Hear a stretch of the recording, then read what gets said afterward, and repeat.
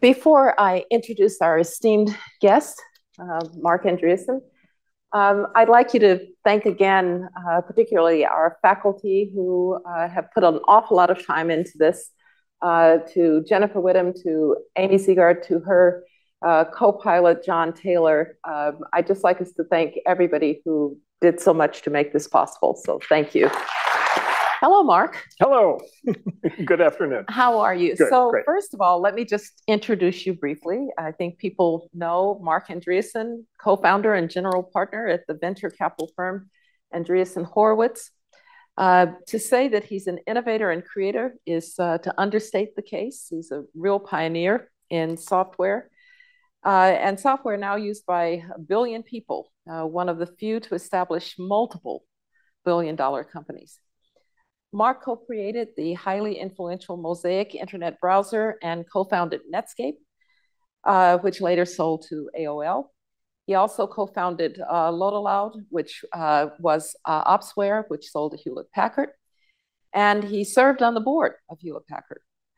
Marc holds a BS in computer science from the University of Illinois, Urbana-Champaign, and serves on the boards of Andreessen Horowitz portfolio companies, Applied Intuition, Carta, Coinbase, Dialpad, Flow, Golden, Honor, OpenGov, and Samsara. You're busy. Yes.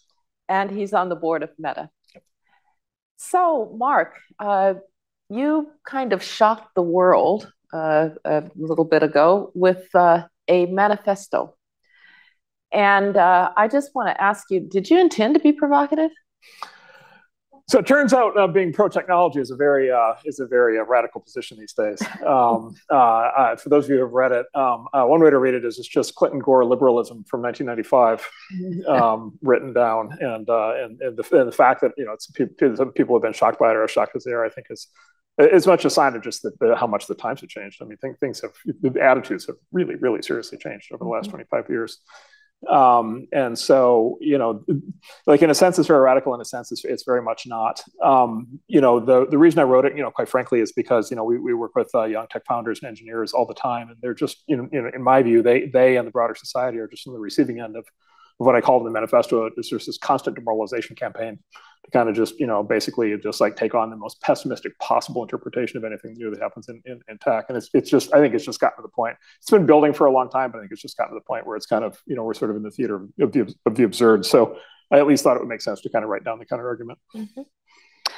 I'm going to quote your unconditional defense of technology and ask you to say a bit more about it. We're told that technology takes our jobs, reduces our wages, increases inequality, threatens our health, ruins the environment, degrades our society, corrupts our children, impairs our humanity, threatens our future, and is on the verge of ruining everything. Well, now that's quite a statement. So, the good news is you don't have to read the New York Times tomorrow.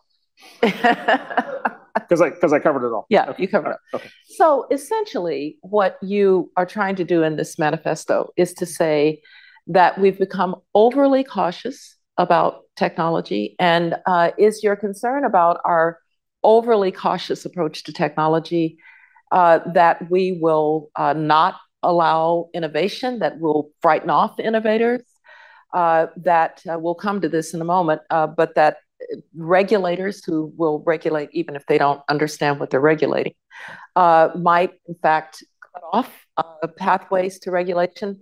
So what is it about what you're calling here techno-pessimism that really is concerning to you at this particular, you mentioned the young tech entrepreneurs, innovators. Is it that they will not feel that they are appreciated in the way that maybe even 10 years ago, Silicon Valley was sort of the heart of those, people were coming here from all over the world to understand Silicon Valley. So what is it that concerns you? Yeah, so I'll take a little bit of a broader perspective on this. So there's a website called WTFhappened1971.com. And WTF, for those of you who, if you don't recognize that, ask your kids, they'll tell you. First two words are what the. So WTF happened in 1971, and it's this site that basically has chart after chart after chart after chart of basically social and economic trends in the US that changed. And I should also say, like, I take this very personally. I was born in 1971, so the timing is exquisite. I like to think it's not all my fault. But just a tremendous number of things basically started to change in the 1970s.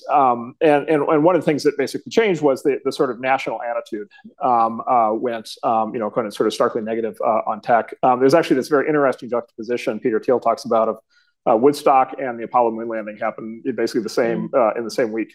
And basically the culture decided to go away from the moon landing and basically towards, what the sort of the values of the Woodstock generation. And then basically the applied version of this that happened was Richard Nixon in 1971 proposed something he called Project Independence. And Project Independence was it was actually a Kennedy-esque kind of call for national greatness. But his form of it was, he said we should achieve energy independence by 1980 with clean energy. And the way that we should do that is we should build 1,000 new civilian nuclear power plants in the United States over the course of the next 9 years. We should cut the U.S. energy grid completely over to nuclear power and then electric energy. We should completely stop fossil fuels. We should cut over to electric cars. Electric cars are actually a very old technology. Electric cars were actually invented before internal combustion cars. So we could have cut over to electric cars at any point. And then sort of consequently, we could go like completely emissions free across the entire U.S. energy sector. It's a very exciting call to action. He also, in that same period, created the Nuclear Regulatory Commission, which then prevented that from happening. Mm-hmm. Right. And so it's one of these situations where we just sort of have developed this sort of pattern in American society where we basically, when it comes to tech topics, we sort of shove the accelerator down as hard as we can, and then we shove the brake down as hard as we can at the same time. And we kind of expect something to happen. Sitting here today, there has been, I forget the exact number. It's either 0 or 1 new nuclear power plants approved over the course, basically, since the Nuclear Regulatory Commission was formed. And so, look, this is playing with like live ammunition. Like this is like a very, kind of big topic. If you're on the right, you're like, oh my God, like the government basically just like strangled, one of the great new, industries, that America could have dominated. If you're on the left, you're like, oh my God.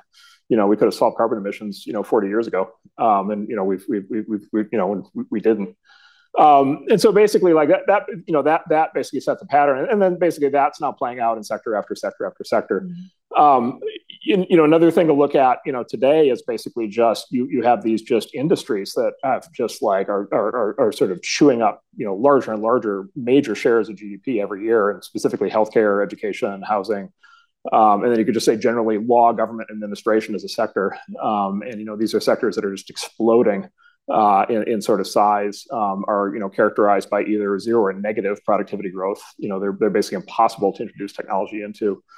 We live with the sort of real world consequences of that every day. And so, this topic, I think, carries real implications. Yeah, I mean, it sounds as if in part it's a mismatch. You get the technologies, but the institutions somehow don't quite accept them or push them forward. The nuclear case is a very interesting one. I was just in France. France gets 80% of its generating power from nuclear. Right.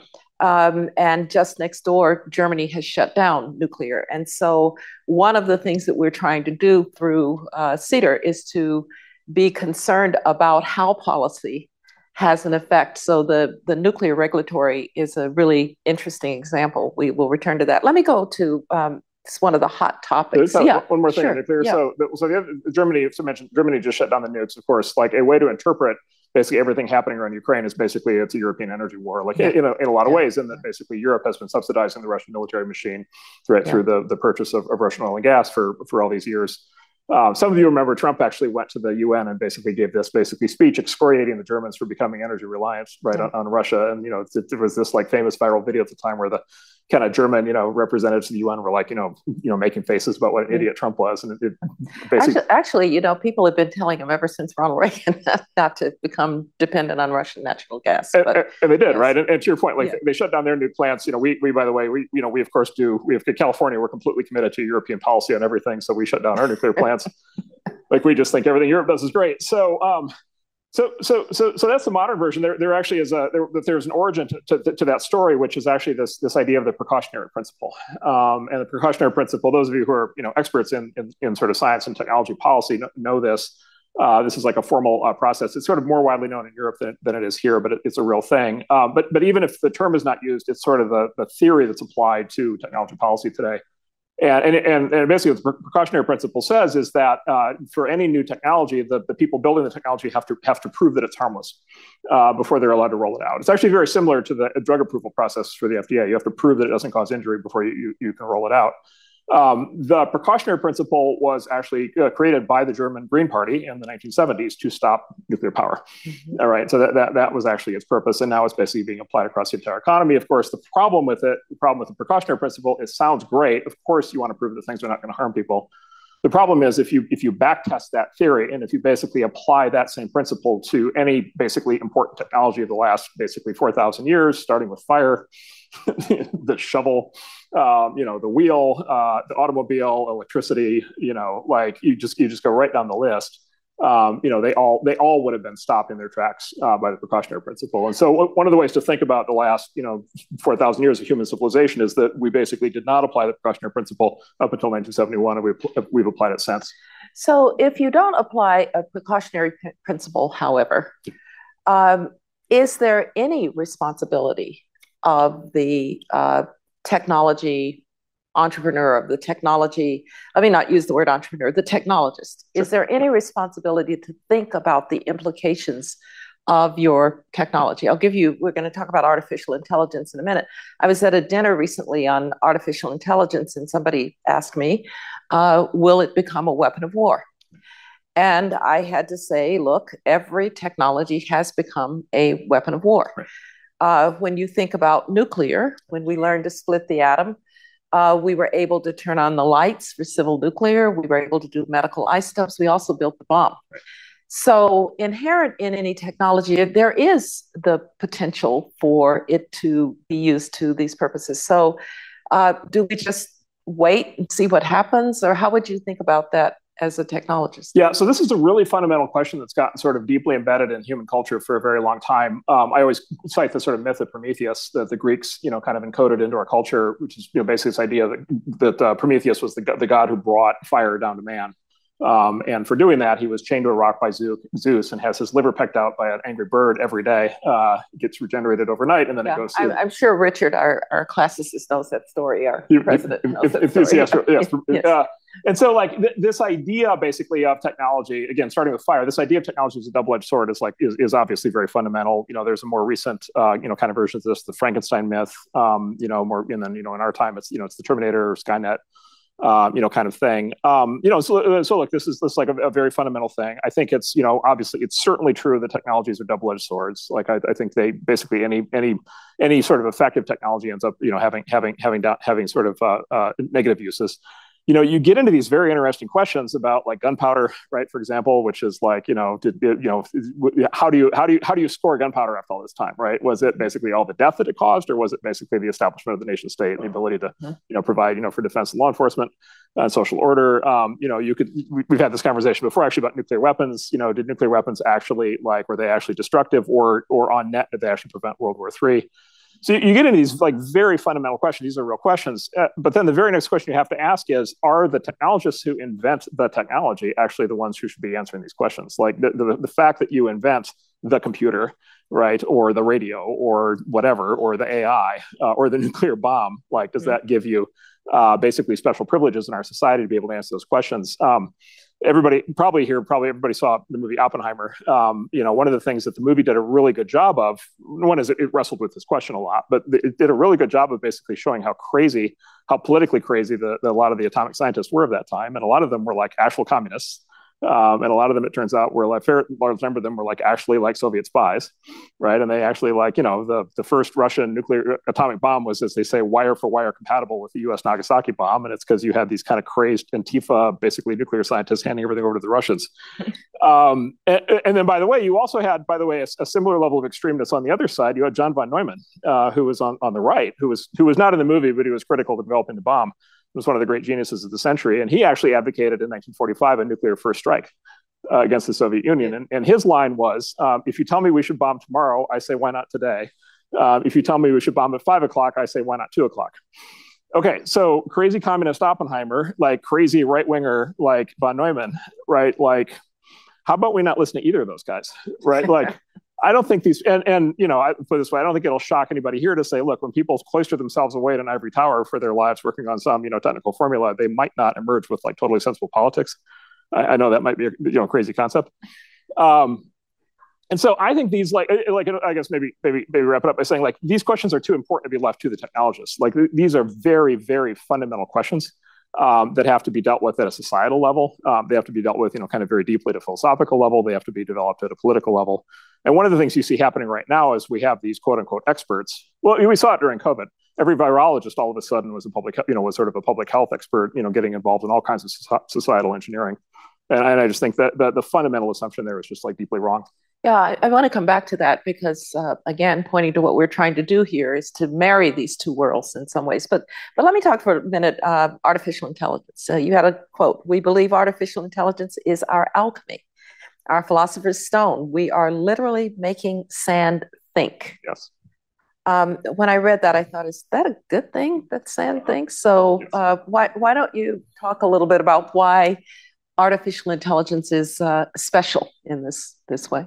Yeah. So, so special. I'll start by saying why it's good. We could see if it's special. So why is it good? So look, basically like all of human civilization, everything we're surrounded by is sort of the application of intelligence, right? And so our ability to build a building like this, our ability to turn the lights on, and our ability to, have the discussions we're having, like it's all based on human intelligence. Look, we have used prosthetics, for as long as we've been able to develop technology to try to augment our intelligence. And we, for spoken language and then written language and then mathematics and then computers, right? And many other technologies, we're all constantly trying to kind of find ways to use tools to kind of make us smarter, or at least leverage the intelligence that we have in kind of more interesting ways. And then look, the holy grail for computer science for the last 80 years, actually all the way back to literally 1941, 1942, the holy grail has always been, okay, computers are hyper literal, right? And they're really good at like math calculations at like super high speed, but they famously fall down when you expect them to interact with the real world, when you expect them to interact with people, when you expect them to do natural language, anything, or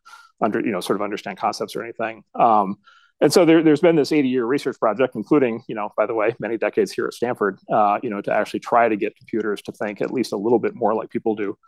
And basically, it turns out that research program was correct. And by the way, that comes as a huge surprise because that was an 80-year research project that actually had many false starts. There were many crashes and wipeouts along the way. When I came to Silicon Valley in '93, like it was like a deep AI winter where like nobody believed in these ideas, and it was basically a dead field. And it turns out it was right. And then what it presents is the opportunity to basically leverage human intelligence in all the ways in which we think that we have problems that we need to solve. And that could be everything from biomedical research. That could be, a very broad cross section of what you would view as sort of obviously good applications. Education. I think AI is. I think it's already transformative for education, but I think it's going to be like monumentally transformative in the years ahead in a very positive way. But look, at the same time, it is also absolutely correct. It is a weapon of war. AI is actually already a weapon of war. Both the U.S. Department of Defense and the Chinese military have declared, even pre all this recent stuff, as far back as the mid 2010s, they both the U.S. and China had declared that AI and autonomy and perception were basically automated weapons were the future of both of those militaries. The U.S. DoD defines this as what they call the third offset, which is they call offsets basically ways that you win war, basically guaranteed. And the first offset was nuclear weapons. The second offset, I think, was precision guided munitions, maneuver warfare, and then the third offset is an autonomy. So China's absolutely racing ahead to apply AI weapons. There's very active DoD programs and defense contractors and new startups pursuing that. There is the opportunity to apply those new AI warfare technologies in ways that I think are very beneficial, and we could talk about that. But at the same time, exactly your point, we are entering a world in which there will need to be a new set of military doctrines, and those will need to be thought about very carefully. Well, let me have you be the optimist for a moment on AI. So what does excite you over the horizon about what it might be able to do? Yeah, I'll just give you a micro example. So we have a company called Shield AI, and it's co-founded by twin brothers. One of them is a chip engineer from Qualcomm, and the other is a Navy SEAL. And so it turns out they're the perfect founding team for this kind of thing. And they have developed a drone that will, for small unit operations, that will clear buildings. right? And so, like, what happens when we were active in Mosul or Ramadi or Fallujah, or all these places, or literally what's happening like right now in Israel, literally right now in Israel, like right in real time, they're going into the hospital. And so what the Army, Marine, Special Forces have to do in a lot of any sort of urban situation these days, counterinsurgency thing, they have to go kick indoors. They go kick indoors. They go inside. They clear the room. The American Sniper had a lot of this. If you want to see the fictional version of it, and they go into the guns drawn. They don't know who the bad guys are. They don't know who has a weapon. They don't know who has a bomb, grenade. They're going room to room. There's tremendous risk to the soldiers who are involved. There's also tremendous risk to the civilians, the innocents that are in there, and there's lots of accidents that take place. And so now there's this drone, this drone from Shield AI, and it's a little backpack drone. And basically, you still need the person to kick the door, but once you kick the door, you sail the drone inside, and the drone autonomously goes room to room, maps the house or the building, and has a military sensor package on it, and relays all this to the operators outside on their phones in real time, and has like infrared, so it basically is able to spot everybody in the thing. It's able to map the whole thing in 3D. It's able to spot everybody in it. It's able to give you video, and it's able to classify friend info. Right. And so by the time the soldier actually goes in, if there's a bad guy with an AK-47 in the closet, you actually already know that, and it's not this person, it's that person. Yeah. And so there's the opportunity here, right? I mean, anybody who's, at least what I've always heard from people who've been in conflict situations is, the good news of human judgment is presumably humans, care about life, or at least, some do. The bad news is, lack of information, judgment, adrenaline, people getting, kind of rattled under pressure, high tension situations. The opportunity to apply technology into situations like that, to be able to really drain the risk out and make it basically a more actually logical, fact-based process, to be able to do things like this. I think there's the possibility that we might be actually seeing a very big step function down in battle deaths. Oh, interesting. And civilian deaths. Yeah. Let me move to a couple of other hard questions. So you are a big defender of liberal democracy. And you're a techno optimist. I'm just assuming that you think it's really important that the United States and its allies win this race, rather than authoritarians. And you mentioned the nuclear age. I've often asked people to do the thought experiment. Suppose the Nazis and the Soviet Union had won the nuclear arms race rather than the United States. What might that have meant? So I assume that am I right that you are concerned that this race that we're in be won by liberal democracies? Yeah, that's right. Yeah, well, I would classify a few different ways. So first of all, I think it's important to win, and I'll come back to that in a second. And then I think it's also important to not then just hand over what you've invented, right? Which is like we discussed how Russia got the bomb. So there's a part two in there, which is if you win, you have to actually maintain your victory, which is a thorny thing these days. Look, the importance of winning in World War II with atomic weapons was obvious. I think the importance of winning in AI is very straightforward. And the following is just, I'm going to try to basically say what they have said. So this is not me casting aspersions on China, but just saying what they've said, which is China has, one of the great things about the Chinese Communist Party is they tend to just say it. Like they have these very like amazing kind of statements they put out, and these like documents they put out, these communiques, and it's all very like 1970s dictator language, but like with like AI in it. And they have basically outlined a full national agenda around AI. Part of it is on the defense side, which we talked about, but they've also laid out a full strategy for an AI-driven surveillance state society. They have laid out an entire vision for this, and then they've laid out basically a vision and a goal that says this isn't just domestic China, which is, there's certainly enough issues just in domestic China to worry about, but this is also, they have an expansive vision. They want to take this other places. And so they have these programs like Digital Belt and Road and their Smart City program and their 5G program, right, where they have been using every instrument of state power that they have to proliferate their approach to network technology and to surveillance camera technology, right, and to e-commerce technology, logistics technology, drone technology. They've spent the last 15 years deploying that out into as many countries as they can. There have been big fights. Actually, the U.S. has had big ongoing fights. Even major European countries have been, adopting a lot of this stuff. And so the next shoe that's happening, it's dropping right now, is they're out with their AI strategy, and they're going to go to all these same countries, and they're going to say, look, do you want the American quote freedom quote democratic kind of model of AI for your country, or do you want the Chinese, state model? And boy, I'm sure you tell your people you want the open and free one, but wouldn't it be nice to be able to track all your citizens in real time? And wouldn't it be nice to know that political troubles, get brewing before it actually hits the streets? And, aren't you actually kind of jealous that we have the Great Firewall? And don't you kind of wish you'd have a great firewall of your own?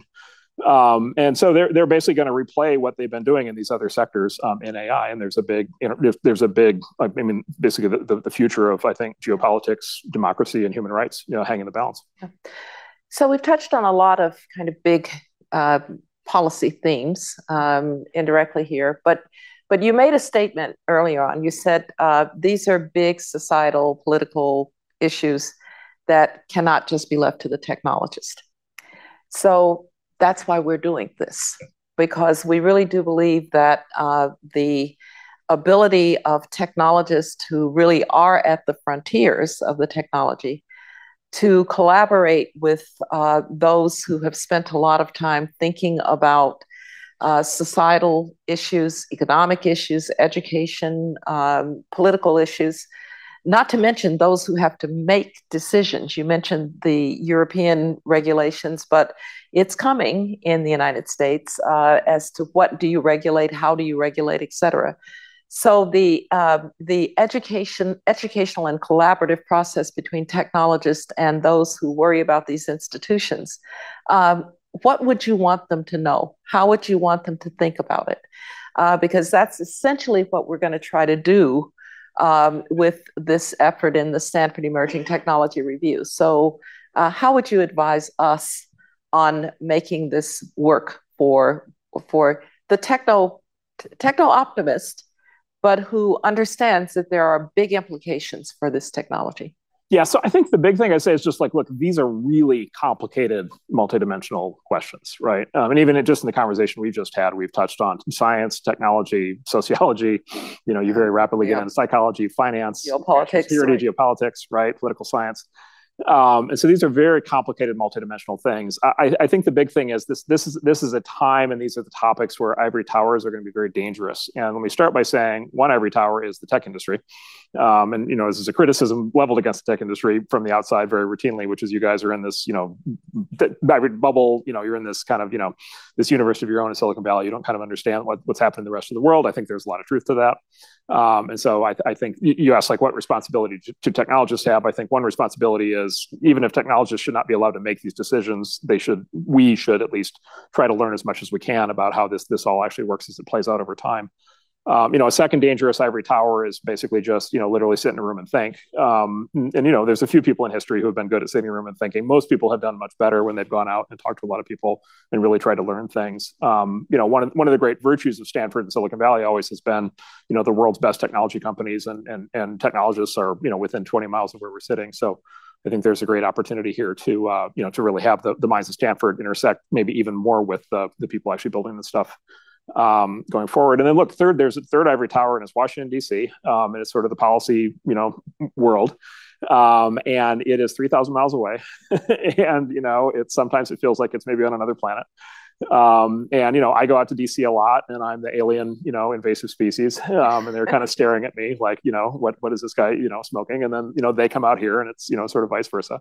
We've been in various forums where folks come out here, and they're a little bit, there's a lot of long pauses in the conversation.